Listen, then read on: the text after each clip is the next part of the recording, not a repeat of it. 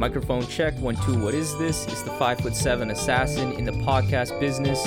I am your host, Rohan Patra, the rap music plug at your service. Here we are again at the end of a rainbow.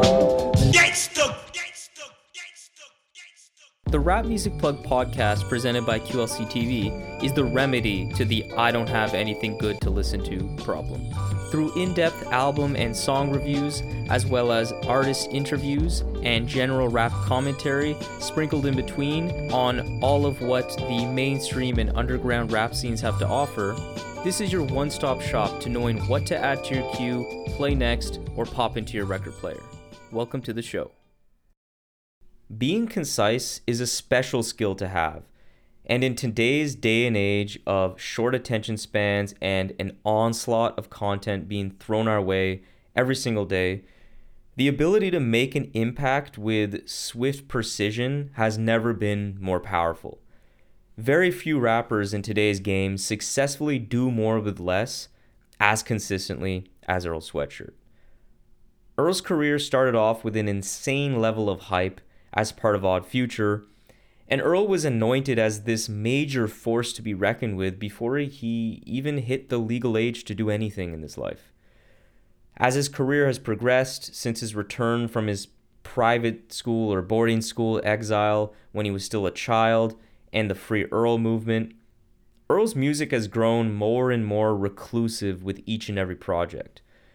The true shift in style most notably happened though with 2015's I Don't Like Shit, I Don't Go Outside, where Earl started this transition from edgy teen to a more serious and thoughtful individual that was dealing with some genuinely dark topics. The album was all but fully self-produced and introduced the world to the gruff, wary rapping style that would further grow in its sluggishness as the past decade would progress. And although this album was quite well received by critics and fans, it wasn't until his follow-up, Some Rap Songs in 2018, where Earl's stock truly shot up to an entirely new level. One of the key reasons why Some Rap Songs was such a watershed moment for hip-hop was due to its powerfully raw and emotive lyricism that was captivatingly downtrodden. Within each mumble and slurred word from Earl, guttural heartbreak and anguish just oozed out of every line of his. The listening experience was raw, it was bare, and remarkably heartfelt. After dropping a similarly left field but uneven and less realized feat of clay in 2019, Earl seems to have turned over a new leaf personally and musically. Sick still works in typically depressive content that Earl's music has been synonymous with over the years, but there is now a clarity and acceptance that reigns supreme within the new mindset that Earl communicates on this album. No longer is he seemingly drowning in this ocean of sorrow and confusion like he was on Some Rap Songs. Instead, he sounds more self-assured and triumphant, like he's successfully made it through those dark times that he's dealt with in the past, and now has a more mature and positive outlook on life, which seems to be heavily influenced by his new son that has entered his life and the COVID pandemic. These influences manifest in the music in a way that adds weight to this rejuvenated spirit in Earl's messaging, making it feel urgent at the same time. It's almost as if having some level of hope in the face of a worldwide pandemic with a son now by his side that he's responsible with, guiding through the world is not just a potentially healthier way to live, but a necessity for him. Being a depressed curmudgeon is no longer an option. Beating himself up over past mistakes, regrets, staying stuck in cycles of sadness related to previous traumas he's dealt with can no longer continue. This isn't cheap, vapid, I love my wife positivity from a Chance the Rapper. It's far from it. Instead, there's a dynamic that makes this optimism from Earl on Sick feel authentic and earned, where the listener can easily feel the depth behind this hope and know it's derived from real life experiences. And I think we all as listeners can really learn something from this progression in Earl's life that he's put on full display in his music. The way Earl communicates all of this is with his trademark brand of succinct poetry that allows him to jam so much impact in each and every bar. It's this dense style of writing that has always made Earl's music have such high replay value, and Sick is absolutely no exception.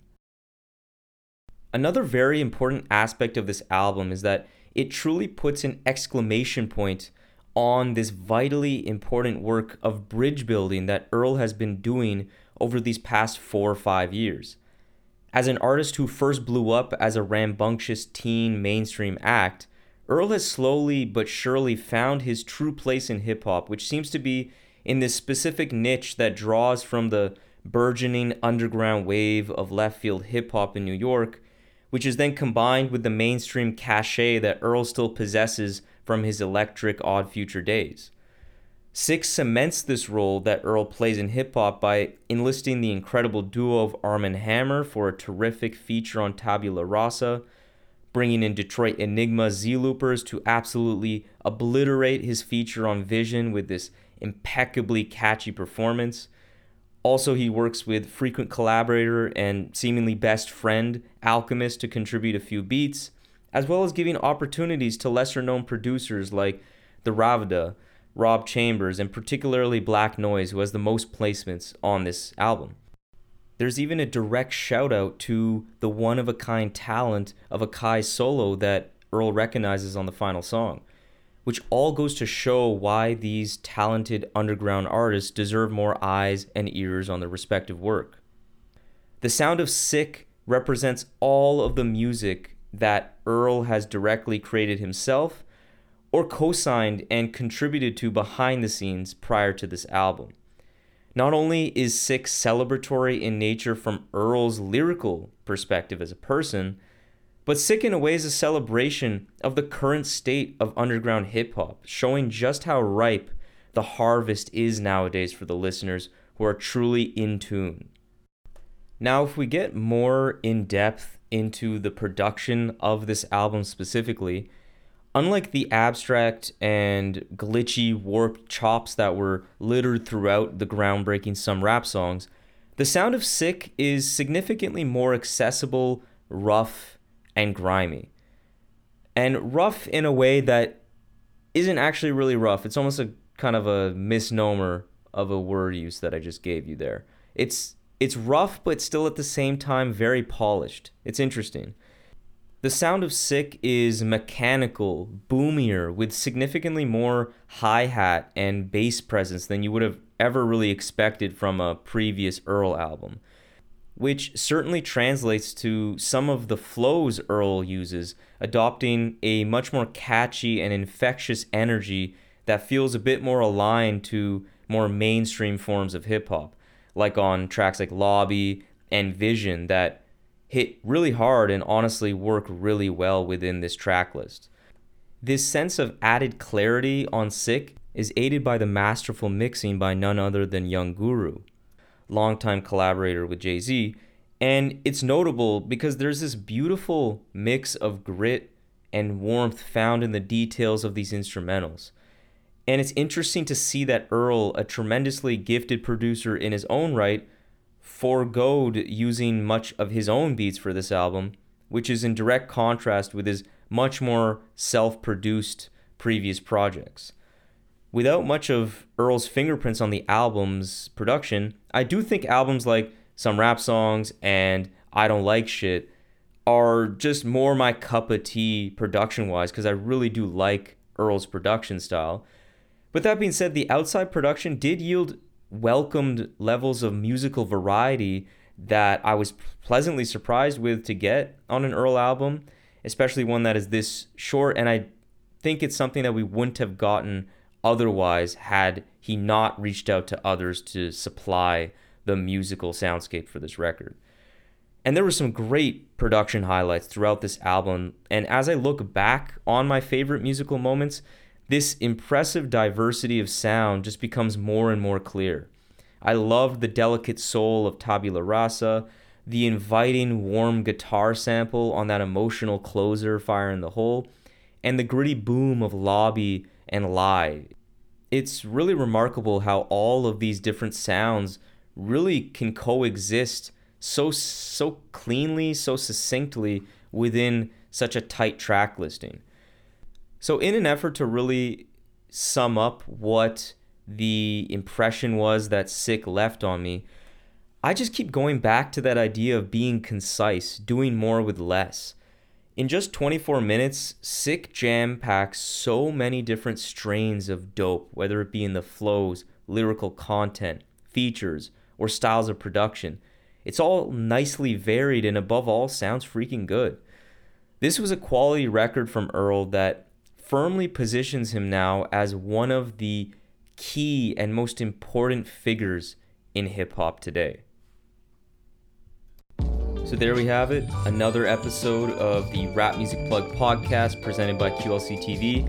I hope this episode gave you some new perspectives and insights into what the greatest art form known to man in hip-hop music has to offer. If you want to support the show in the most meaningful way possible, it would be my absolute honor to have you as a patron in the new Rap Music Plug podcast Patreon. Through this Patreon, you will be getting exclusive content such as bonus episodes, exclusive album recommendations, exclusive playlists, early access to episodes, and more.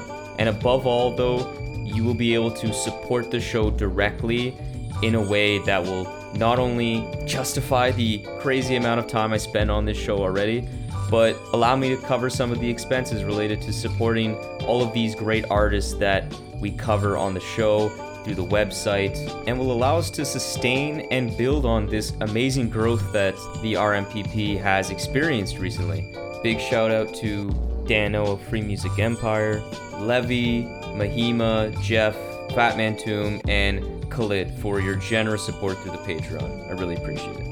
So if you have any questions about any of the Patreon stuff, or just want to keep tabs on the show, interact with me on rap music and all the great stuff that we can talk about, follow me on Twitter and Instagram at rapmusicplugpod, or shoot me an email at qlctv.podcast@gmail.com.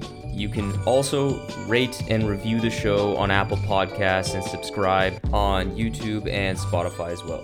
But that's enough self-promotion for this episode. I hope you enjoyed it. Peace.